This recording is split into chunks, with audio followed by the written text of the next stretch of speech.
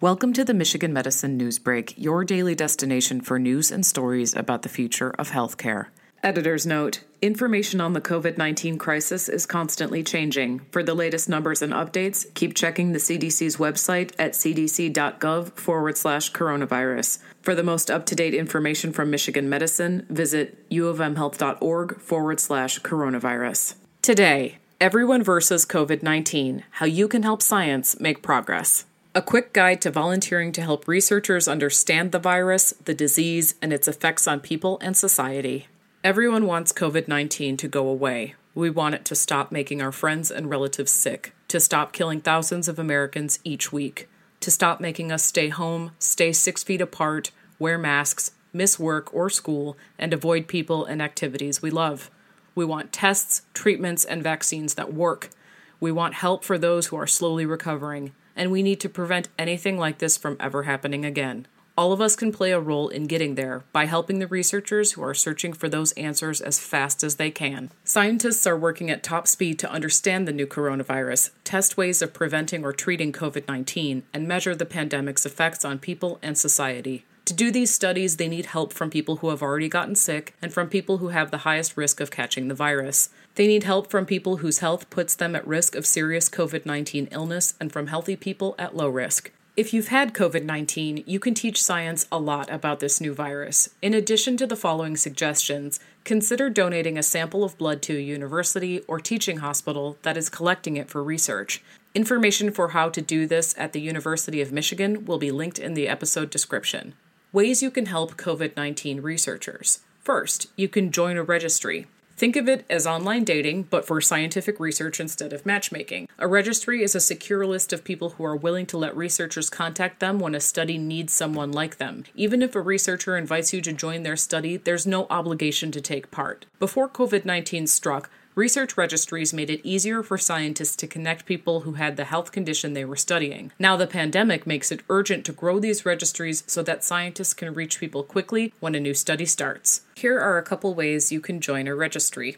The University of Michigan Health Research Registry, which you can find at umhealthresearch.org, has nearly 50,000 people who have already joined it. You don't have to be a patient at a U of M hospital or clinic to join. Community members from Michigan and beyond are invited. If you've already had COVID-19, you can indicate this when you sign up. Next, there is the HEROES Registry for Healthcare Workers, which you can find at heroesresearch.org. This registry focuses on people who work in any healthcare setting no matter what job they do. It launched because of the special risks that healthcare workers face during the COVID-19 pandemic. Third, registries at the hospital or health system where you get care. If your doctors are affiliated with a major health system, you may be asked to give permission for researchers to contact you, or you may be able to sign up for a registry. Another way you can help is to join a symptom tracking study. Even if you haven't had any symptoms of COVID-19, you can help researchers track the nationwide spread of the virus through crowdsourcing. It might just take a minute a day or a minute a week to take part and tell researchers if you're experiencing symptoms. This could be especially useful to spot early signs of second waves of cases as states reopen their businesses and recreational activities.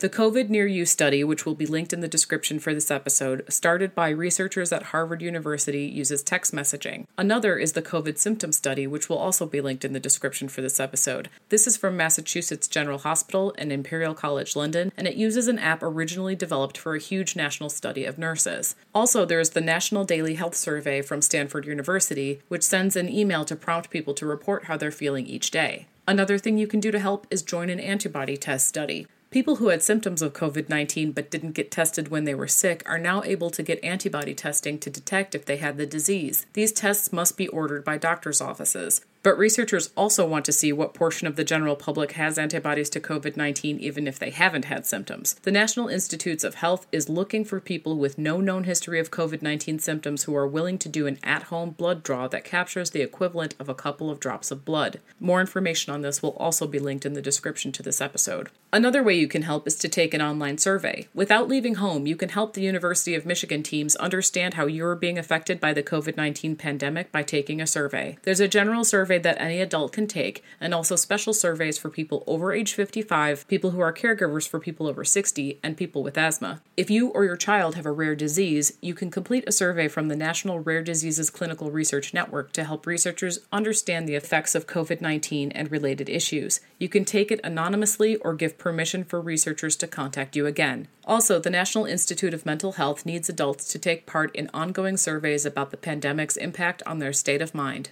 And finally, another way you can help is to find a clinical trial. All new treatments, devices, and prevention strategies, including vaccines, must be tested in studies called clinical trials. These studies are designed to test if the new option is safe and effective enough for widespread use. Many trials right now are focusing on testing options for people who have been hospitalized for COVID-19. Some of these trials offer access to experimental therapies that might not be available any other way. If you know someone who currently has a severe case of COVID-19, you can look at which hospitals in their areas are taking part in clinical trials through a map created by the federal government that will be linked to in the description for this episode. As time goes on, more clinical trials are opening up to test prevention strategies. Joining a registry is one way to hear about studies that need people like you. Checking the websites of clinicaltrials.gov and other large hospitals or university medical centers is another. For more on this story and others like it, please visit www.ufmhealth.org/health blogs.